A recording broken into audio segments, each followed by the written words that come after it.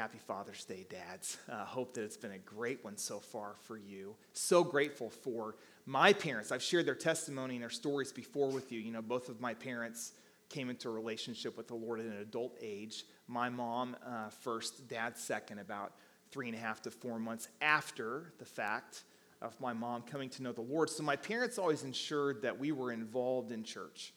Whatever that looked like, that was a priority for them. That was a priority for us. They wanted to put us in a position where we could know and experience not only the family of God being the church, but also primarily to experience God. And with their prayer, hopefully at one point, to be able to surrender our lives to Jesus and then to watch us grow and flourish. The verses for this morning deal with, as we consider our parents' love for us, our love as parents for our kids, knowing that primarily the source of that love, again, is God in us, lived through us, to those with whom we know, with whom we're responsible for, with whom we have the opportunity to have a relationship with, that it is from Him. Love is from God, and by definition, love is God. Let's stop talking about it and let's just read it. It would be better if we were to see how John penned it. Beginning in verse 7 of chapter 4, "Beloved, let us love one another, for love is from God. And whoever loves has been born of God and knows God. Anyone who does not love does not know God, because God is love. In this, the love of God was made manifest among us, that God sent His only Son into the world so that we might live through Him. In this is love, not that we have loved God, but that He loved us and sent His Son to be the propitiation for our sins." So this first verse, really the first couple of verses, define out exactly what love is.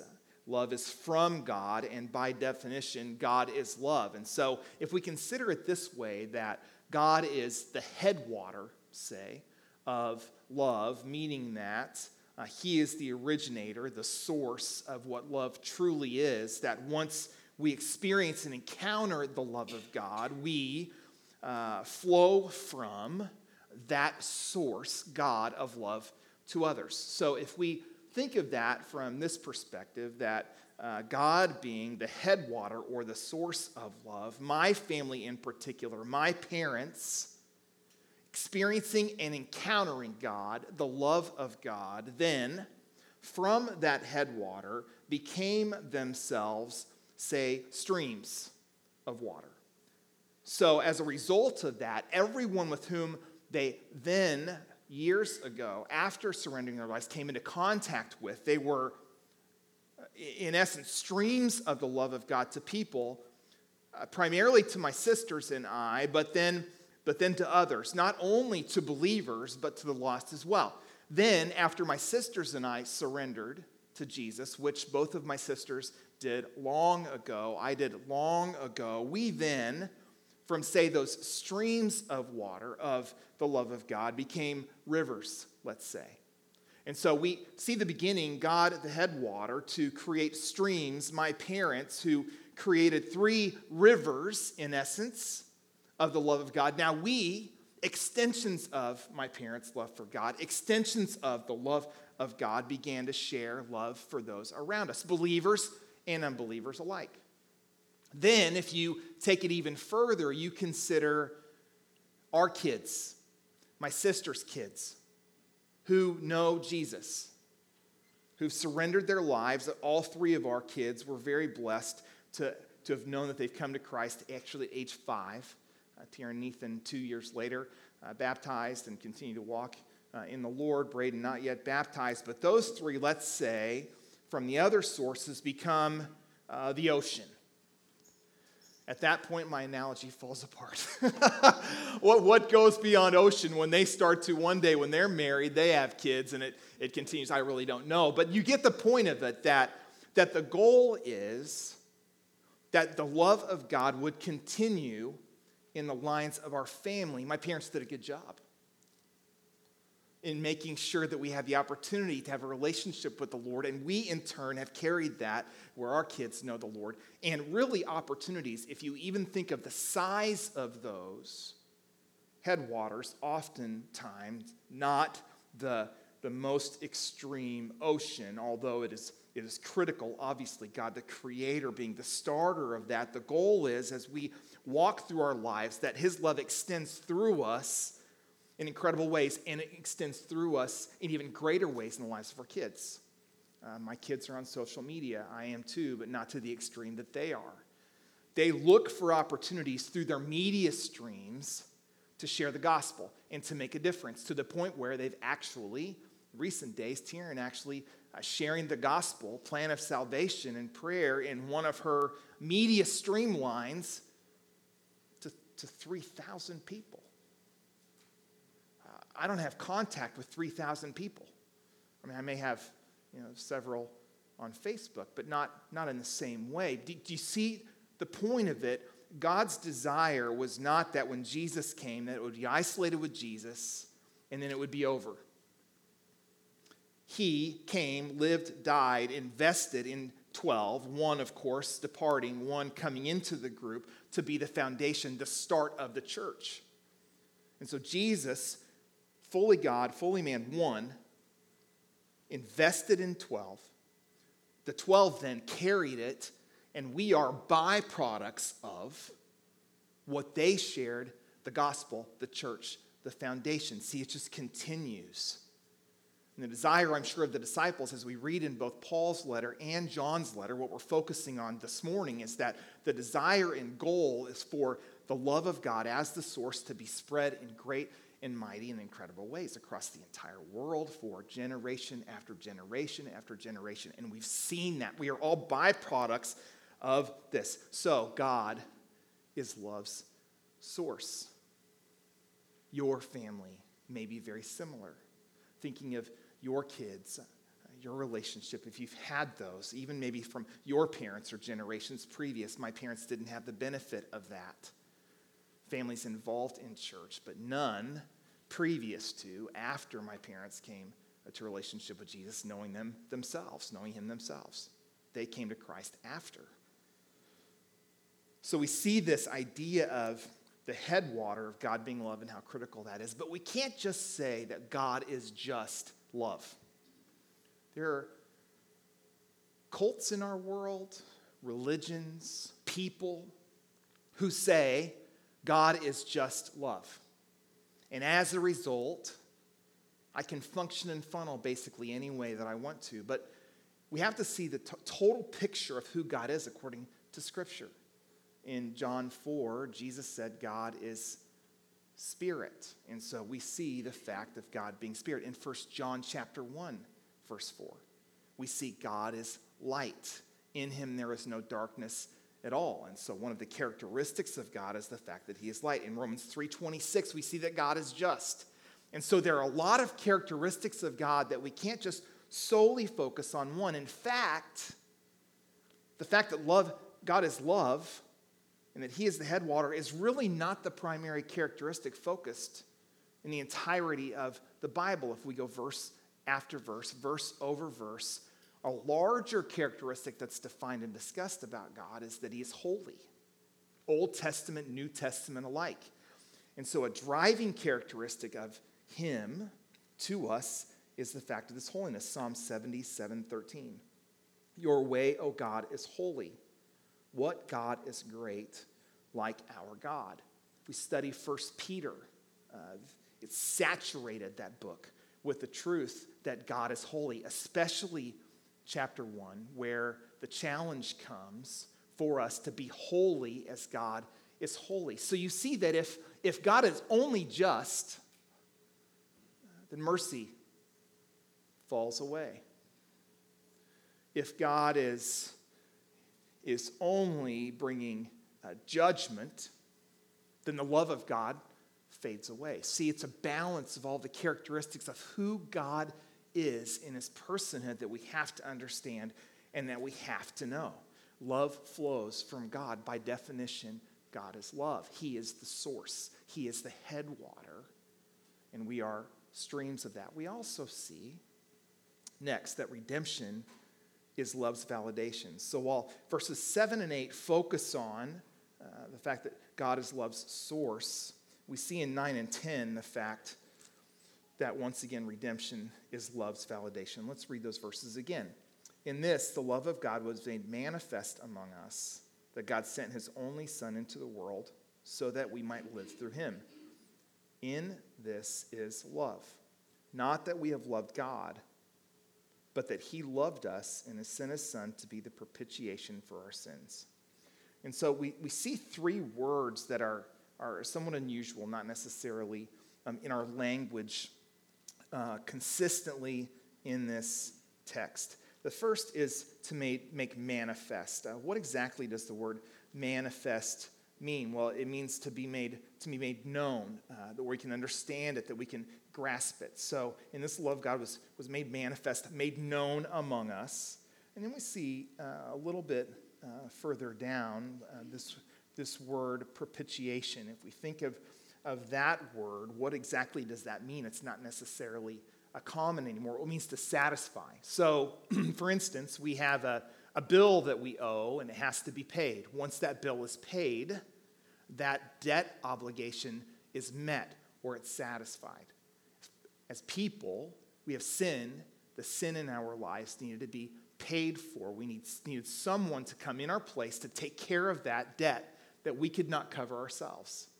And so the one who did that was Jesus, coming to atone for us. In other words, for atone is to make amends or to make right this relationship when we surrender to him by the work of Jesus, the love that he showed us on the cross. And so Jesus himself, being our Redeemer, redeeming us, making us right with God when we surrender our lives to him, giving us this relationship, this idea of God's justice, judgment, being satisfied at the beauty of the cross, sin all being poured out on Jesus, ours as well. And then when we surrender, when he sees us, he either sees the blood of Jesus covering our sin, or he sees that the blood of Jesus doesn't cover our sin. Picture of God's relationship with us. And so we're reminded to think of in this that not only is God love, not only does he display his love for us practically because of giving us opportunity for a relationship with himself, but that we remain in that love once we are his, because our salvation is not based on our works or based on ourselves. And so we begin to ask ourselves questions then. First and foremost, am I a loving person? I would say for the most part, we would probably answer that emphatically, yes. I think I'm a loving person. I think I typically don't spit on people when I walk down the street or walk into a grocery store. I normally don't explode emotionally on someone because they dropped something on the floor and accidentally broke a jar, or they got in my way with a cart and got frustrated, or they didn't see the 6-foot rule. And typically I don't verbally just explode all over someone. Now, maybe we've done that in other settings, not necessarily there. And so we consider ourselves then in general, those of us who are followers of Jesus, as loving people, probably. But then when we go deeper, asking ourselves that question, we have to consider Romans 5:8 as a part of that. But God demonstrates or shows his love for us in this. While we were still sinners, Christ died for us. Okay, what does that verse really mean? Well, it means at our worst, at our ugliest, at the most separated point, God loved us anyway. What does that mean to us personally? That I had this heinous, horrible, terrible sin, and in spite of my being separated from God, in spite of my ugliness towards him, in spite of my darkness, he loved me. And he loves you. But does it really practically matter that he loves me? Do we see him as the headwater of our life, that we always have opportunity to make his love known, to express his love to those who were in the same position that we are or were long ago. 15-year-old. Had a lot my parents didn't even know about my life. The ugliness of sin. They love me regardless. Greater love has no one than this, that a man lay down his life for his friends. My parents constantly laid their lives down for me.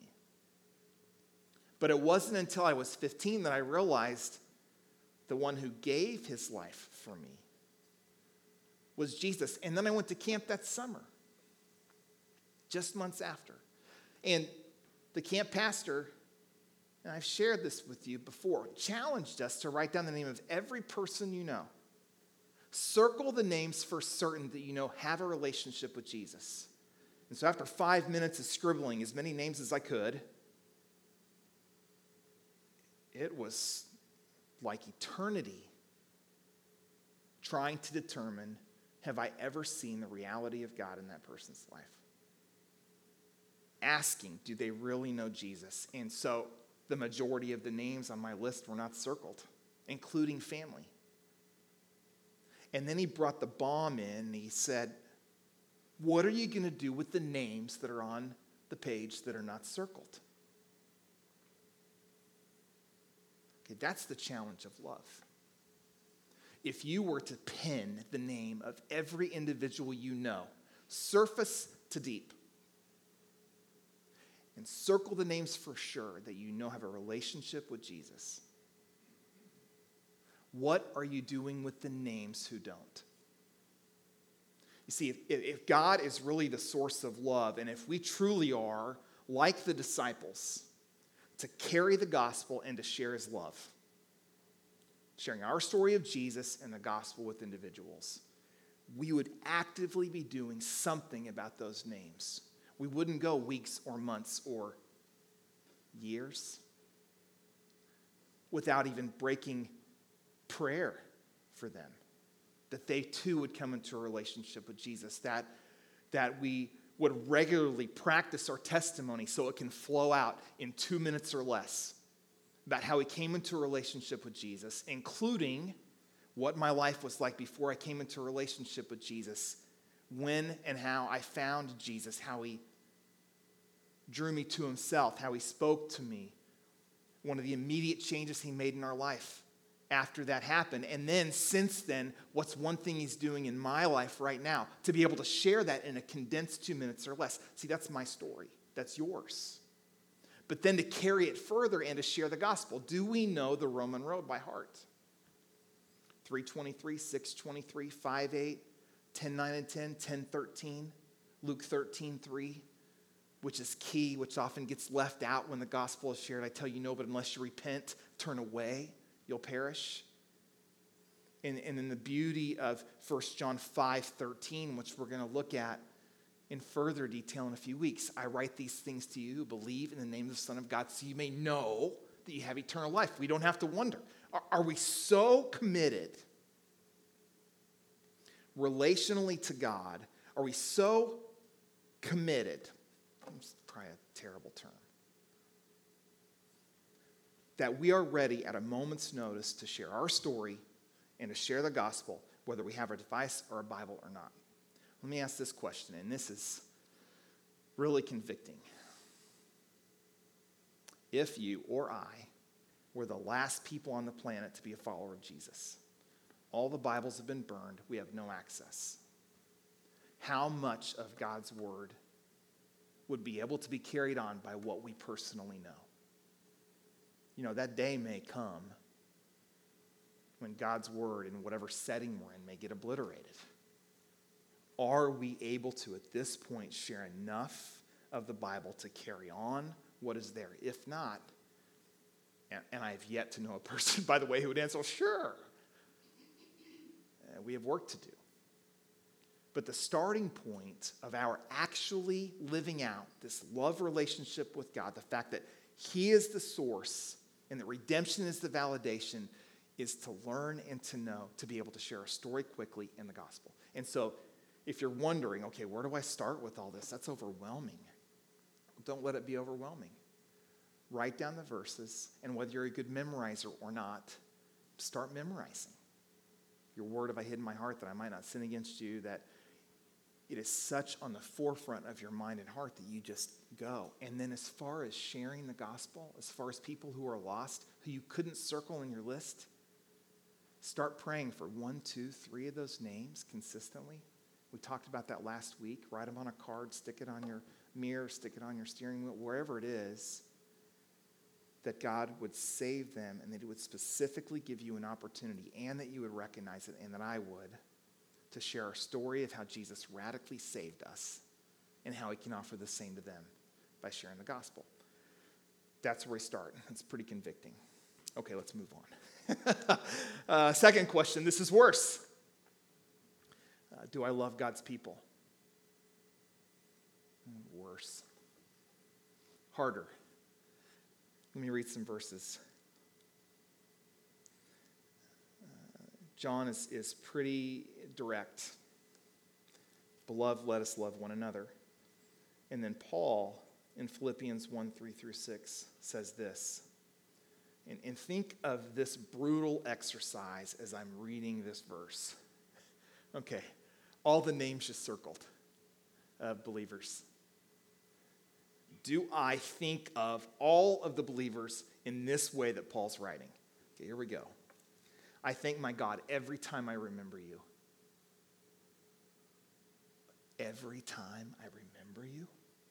In all my prayers for all of you,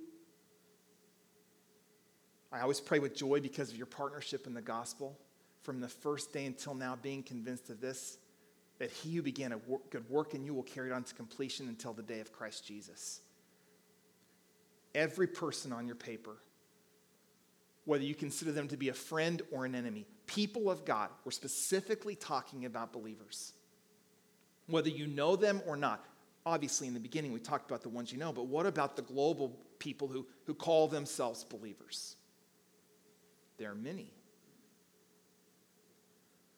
Every time I remember you, I thank God for you. That's not my life. Full transparency and honesty. Something bad happens to one of my kids, some horrific thing happens with me relationally with somebody else, I cannot stand in front of you and tell you, every time I think of that individual's name, I'm thanking God for him. We talk about how we're works in progress and how God's doing that, and prayerfully the Holy Spirit convicts us when we hold bitterness or anger or animosity towards someone who's done something horrible to us or to one of our family or one of our closest friends.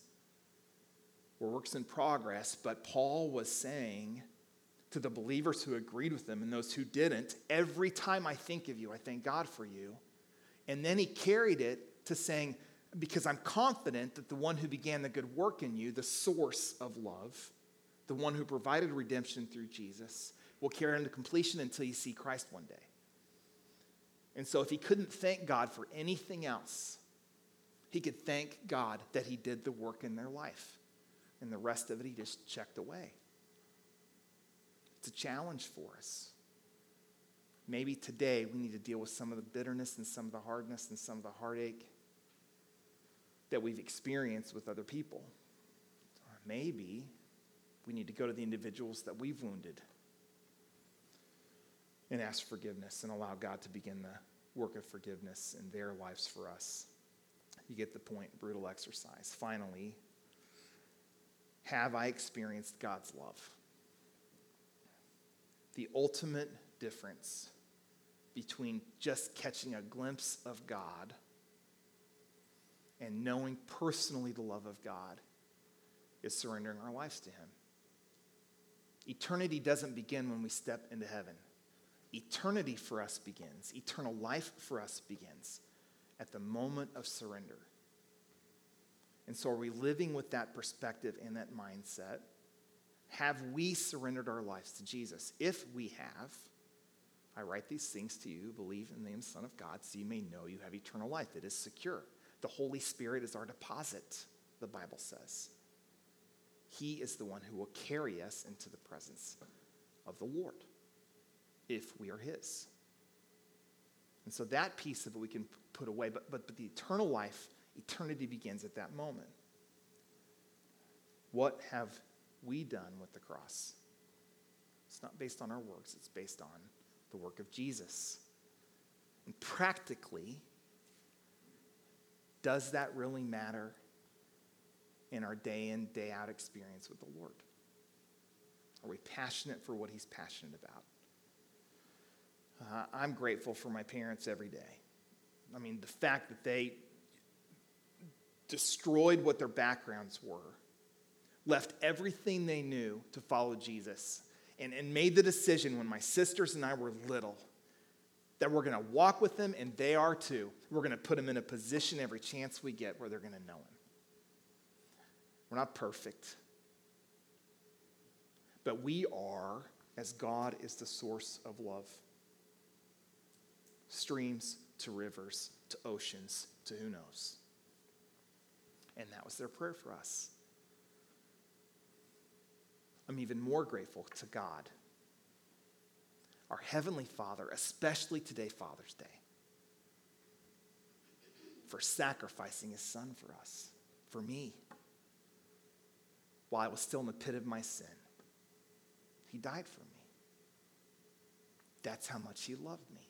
At my ugliest, that's how much he loved you. At your ugliest.